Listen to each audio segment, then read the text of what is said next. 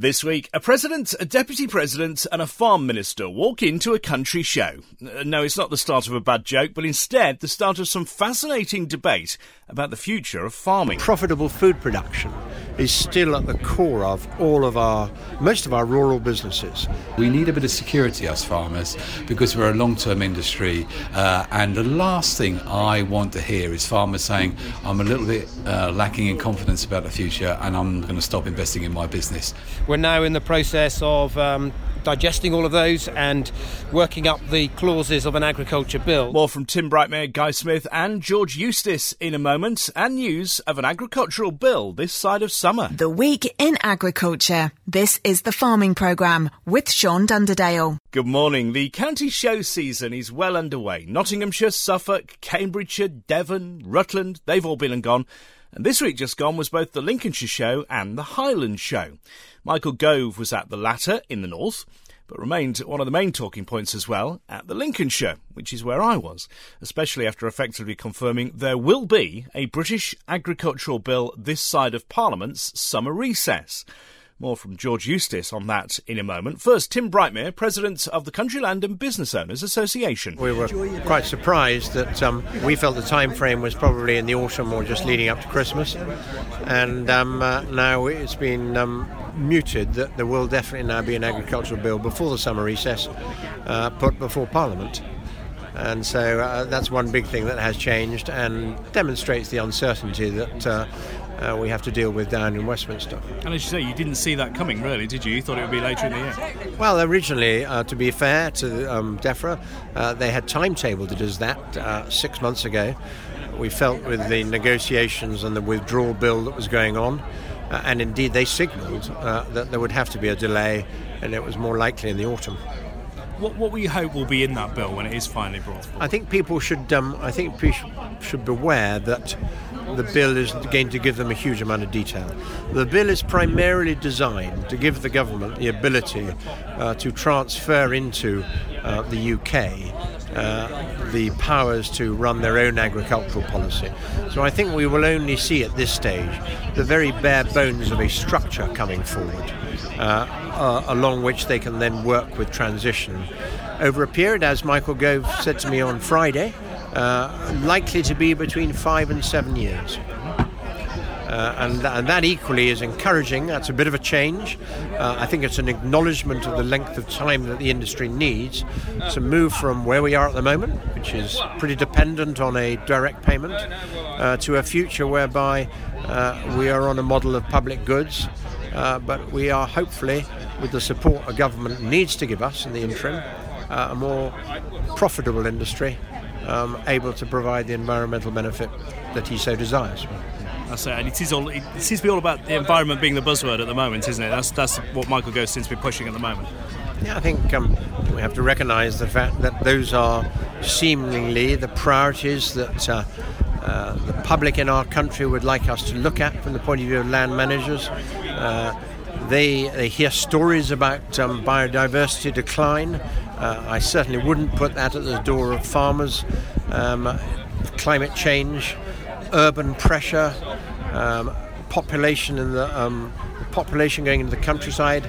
All of these are things whereby humanity and biodiversity don't mix together, but it is certainly the direction of travel. And when we look at water, climate change, biodiversity, all of these are the priority for the government in the future.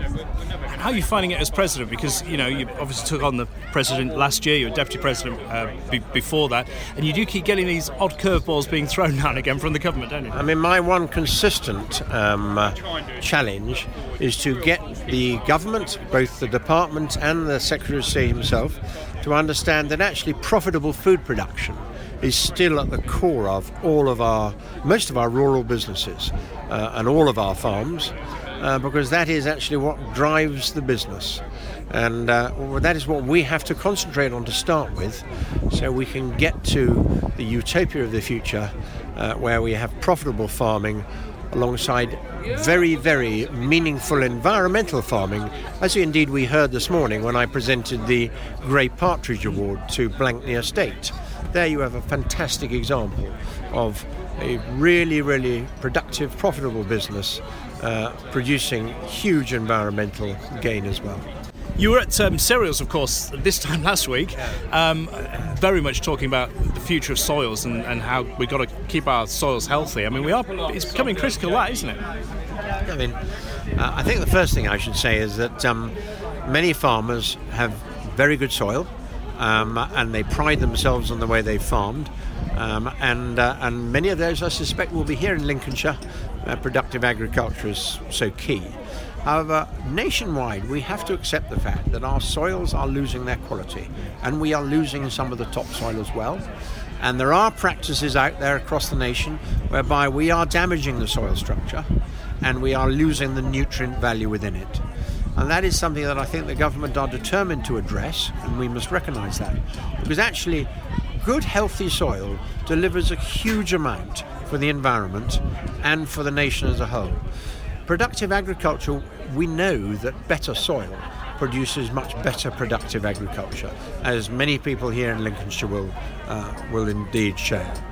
But also it produces much more nutritious food. And this is a very point I am very, very strong on, in the fact that if we can get more nutrient out of the food we produce into the food chain, then the average human being will actually have to eat less to take the nutrition on board that the human body needs. And that in turn feeds through into the amount that we spend in the National Health Service on food eating disorders and obesity. 60 to 70% of the National Health Service budget is spent on that. Water retention. If we have better organic soil, we retain that very scarce resource called water that much better. And finally, organic carbon content in the soil is the best climate change sequestration agent in the country. 186 tonnes a hectare for forests, 70 for conservation agriculture tonnes a hectare, and a ploughed field will retain only 30 tonnes a hectare of organic carbon. That is a strong argument for soil being a public good within our new land management contract that the CLA is mooting going forward. Tim Brietmeyer of the CLA. Now, he mentioned at the start that message from DEFRA Secretary Michael Gove of an agricultural bill sooner than many had believed. Is it coming in the next few weeks? One man in the know is Farm Minister George Eustice. That's the intention. We had our consultation. We had a huge number of responses, 44,000.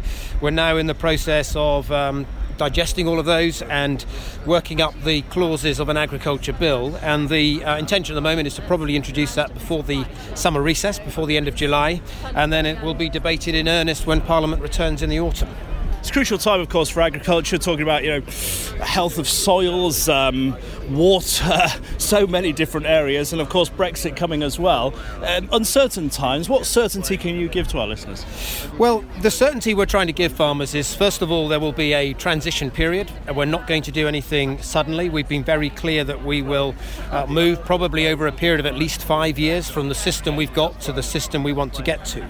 But we think that ultimately the current system of just arbitrary payments based on land area, subsidy payments, doesn't really make a lot of sense. And it would be better if we kept that budget but directed it to deliver outcomes for our environment in terms of improved soil health, water quality, measures that might improve air quality, give us the infrastructure to manage farmyard manures and slurries better than we do today. So I think we want to divert that money so that it's really delivering a productive, profitable agriculture that is more sustainable for our environment. Minister George Eustice. It'll be interesting to see what's in that actual bill, one to watch, and certainly it will mean even more lobbying of MPs over the summer and through harvest, ahead of any debate in Parliament in the autumn. Minette Batters of the National Farmers Union is meeting the Prime Minister to press home the case of British agriculture. So what will she be telling Theresa May? Minette's deputy is Guy Smith. I think we've been saying this for a bit of time now, but I think we're very conscious that this government are about to start taking some really important decisions that could impact on our industry, agriculture and food for a generation. And if we get it wrong, it couldn't be more serious. And so strong, effective political representation of our industry, which Minette does so well, couldn't be more important than it is now. And it's good that she's going into number 10. You've got the Your Harvest campaign as well, which is, again, about getting politicians, not you going to them, but them coming to you. Yeah, hey, look, and politicians love a photo opportunity, and what's not better than sitting in a combine cab or next to a baler at a busy time of year. And I fully understand some farmers say, oh, come on, Smithy, don't you know I've got things to do, I can't be talking to the local MP. All I say is, look, if you're ever going to have a conversation with an MP, now's a good time to do it. And harvest time really exemplifies our industry sort of working at peak load, but what it does best, it brings in a food supply that looks after a nation for a year. And the key point, I think, Sean, is a lot of that harvest we're bringing in the next few months, it may well be sold and processed after March next year. So we're already in a Brexit world, and we need MPs to understand that they need to think carefully about the decisions they make that will impact on our industry in terms of regulation, in terms of support, in terms of trade.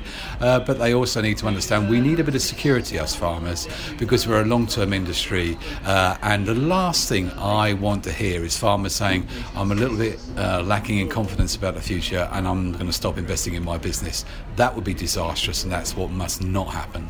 On social media, you've been saying the first farmer to get Michael Gove on a combine, you'll give him a little prize. Do you think you're going to see him on a combine this harvest? I expressed it rather badly. I said the first person to put Michael Gove in a combine, and of course we mean in the cab. Absolutely. And we would treat Michael Gove with proper respect. I've met Mr. Gove several times, and he's very personable, very polite, and he appears to listen. And I think he does take it in. I think we've got him back from a place where it was all about environment, and it was good to hear him at the Three Counties show last week saying that he fully recognised that a healthy environment is best delivered through profitable farm businesses producing food. I think this is the right point of emphasis. It's about food and profit, and then environment that way round. And and as your listeners know, that it's people that manage the land on their ground at the end of the day will have to deliver on environment, but they need to be successful farmers first and foremost. That's Guy Smith, Deputy President of the National Farmers Union. And more on the Your Harvest campaign as well, as we get closer to harvest itself. In a moment, John Smith of Louth Tractors also met George Eustice this week, so what did he have to tell him? You know, the Lincolnshire Show is a bit like a live version. It's the ideal home exhibition of the farming programme, because all the regular voices that you hear here on this programme appeared in person there, including our agronomist Sean Sparling. He was in the main ring doing a couple of commentaries, including the livestock parade. Morning, Sean. I bet you're tired, aren't you? Yes, morning, Sean. Yes, I'm absolutely worn out. It was 2 very, very good days at the show again. Beautiful day on Wednesday, little bit cooler, but still warm out of the wind, excuse me, on Thursday. And absolute honour, again, done a bit of commentating, did the livestock parade as I usually do. And we normally have a machinery parade with agricultural vehicles. This year we decided to, because we're celebrating 100 years of the RAF, it was more of a military parade. And we had 2 very, very special guests, actually. A fella called Harry Parkin and another chap called Arthur Atkinson, who were both stationed in Lincolnshire during World War II and who both flew Lancaster bombers. Quite extraordinary. Between them, they flew 78 missions in Lancaster bombers, and I think the average expectancy for anybody to survive was 7 or 8 at best. And Harry Parkins, or Hackney Harrier as he was called, or known as his nickname in the war, he flew 45 missions in Lancaster bombers. And when I was talking to him about it, he said, well, only 35 of them were bombing raids, as if that was, And so to me, it's people like this that should be getting OBEs, CBEs, knighthoods, rather than footballers. But anyway, that's just me. What 2 wonderful, wonderful men still live here in Lincolnshire and bright as a button, and we owe an awful lot to these people. It was an honour to have been asked to commentate on that parade. So let's move on to agronomy then. Some things starting to draw to a close, other things still very much current. So let's start with the drawing to a close. Winter wheat, winter barley, we're largely out of it now. And as I've said before, any fungicide you apply after the first 48 hours of flowering will do absolutely nothing to control any fusarium which is in the crop. All you will achieve is a top-up of foliar disease control. So if rust moves in or septoria is there, then you can top those up. But just be very, very careful with the timings, because a lot of them have cut-off timing, so latest safe use date within that flowering period, and nearly every single chemical we use has to stop by the time you get to early milky ripe. So just make sure that you are safe and legal, because it's a residue thing on the grain, and you don't want to put something on late just for the sake of doing it and find that you get residue and you exceed the MRLs once you try and sell it. So for legal reasons, make sure you are safe. Same goes with herbicides. They have cut-off timings in spring wheat, spring barley, and they have them for a reason, and it's a residue issue. So just make sure that you are safe. Make sure, because these crops are moving so quickly through the growth stages, it's going to be very easy to get caught out on some of them. Spring barley, quite a lot of abiotic spotting, quite a lot of what appears to be ramillaria, particularly in the crops which are second or third spring barleys in the same field,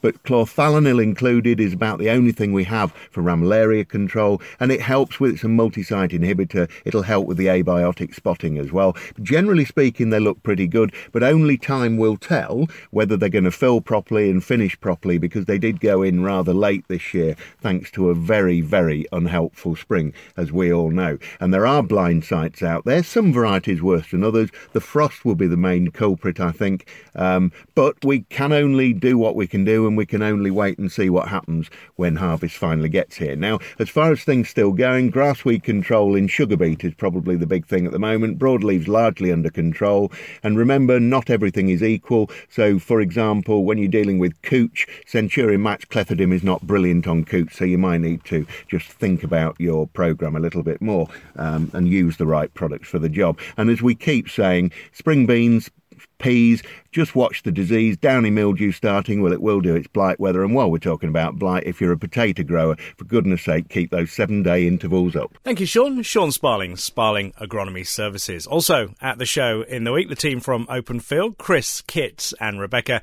And indeed, it's Kit Dickinson with the news on grain and oilseed rape this week. One of the main points to note this week are Trump's China tariffs, which are creating an unknown export environment. And even more of an unknown is the policy decision process. Extreme volatility throughout the US agricultural complex, and the soybeans are trading 65 cents down on Wednesday at one point, but recovered to a 40 cents from there. All markets have recovered well off lows, including the Matif, which is now back up 2 points. The bounce comes after comments made by one of the top trade advisors to the Trump administration, stating they are working on measures that will have the backing of all of their farmers. As always, light on details, but the market has responded to the perceived support of the US farmers. Dry conditions in France seem to be easing concerns over damage to crops, although there are still concerns in France over logistics, with talk of rail strikes, some shifting exports to Germany and potential inland regions having bigger than normal old crop stocks. Locally, crops are coming on well, but there are concerns over a hot, dry weather forecast for next week, and there is no rain on the forecast for the next 10 days. The oilseed rape market is quiet, with little old crop volumes being traded. New crop has some interest from crushers, but limited volumes at the minute on the back of the US-China trade talks. Potential harvest pressure to come through, with a lack of export opportunity putting pressure on stores and the local domestic market. Barley. Southern France has started harvest, with early reports indicating good on yield and quality. UK winter barley is looking very good and enjoying the current weather conditions, but causing some concerns on spring barley, especially with such a variation of growth stages from a wet drilling period this spring. The old crop bean market has been very quiet, with little activity in the market. The majority of crops are looking well, and reports are coming in of high potential for winters this year. Again, there are concerns over spring beans with the dry period ahead. Prices this week: wheat, old crop for July is 157 to 160. New crop as available off the combine, 153 to 155. November 18, 156 to 159. New crop premiums are in the region of £14 to £17, dependent on area and quality. Oilseed rape old crop July, 285 to 290. New crop as available, 290 to 295. November 18, 300 to 310. Barley old crop July, 132 to 135. New crop as available, 133 to 135. November 137 to 140. Premiums for winter barley are £15 to £20, and spring barley premiums are circa £25 to £30. Old crop beans for July 158 to 162, and new crop November 18 163 to 167. There are currently no human consumption premiums available. Thank you, Kit. Kit Dickinson from Open Field. Earlier we heard from Farming Minister George Eustice and that pledge of an agricultural bill to be published before the summer recess. Just before my chat with the Minister, he'd been speaking with John Smith of Louth Tractors, someone who's never one to shy away from telling it like it is. We were just talking about farm structure and a few ideas that we're working on, and he's obviously casting around for ideas in the industry and has just made a promise to be in touch and probably take it a little bit further. Good opportunity, isn't it, to get the message across, really, to the Minister? I think so, and not defending him without condition, but these guys do work in a very difficult environment. 44,000 responses. How do you distill that into a common policy? And it'll only happen if we keep having conversations and keep in contact. But I just think, I can't speak for the other man, but George Eustice always seems to be a man who engages. He's from farming roots, he's got a farm background in the southwest. He seems to know a bit about what he's talking about. And how are things at the minute in agriculture, would you say? I mean, we've got Michael Gove talking about, minimum tillage. We talked about on the farming programme last week and that kind of thing. What's your take on what you're hearing? It's a bit mixed. It sort of ebbs and flows. We've had a reasonable year on machinery sales. There's certainly more interest in bigger machines, such as a quad track, where people are considering joint ventures. So there is, and there has been for some time now, interest in Mintil, but I don't know if it's any stronger this year. I think a lot of the proposals are a long way from being actuals. So there's a lot of talk. Michael Gove suggesting he may well subsidise or pay, not using that word, people to sort of start mintilling. Well, that would be the wrong reason to go, unless you were actually rewarded for carbon credits or whatever.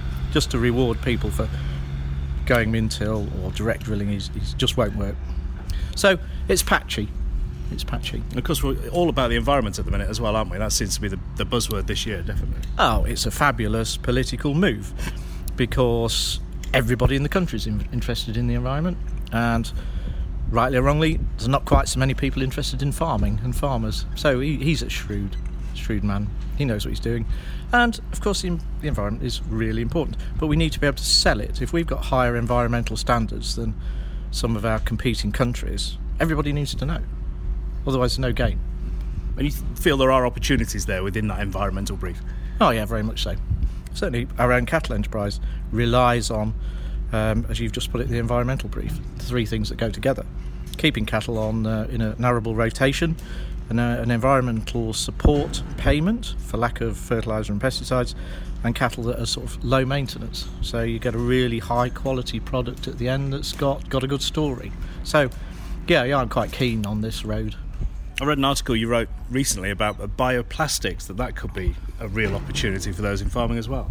Ah, right. Well, I'm glad somebody reads my articles. I'm the one. Yeah. Well, I do.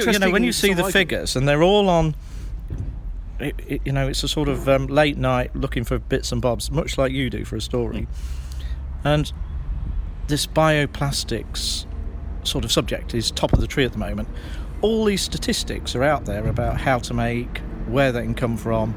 They're probably not as economical as we think they are, but plastic's a huge thing. I can't remember my article now, but I think it's 40,000 square miles of cropped land in Europe could produce products for plastic.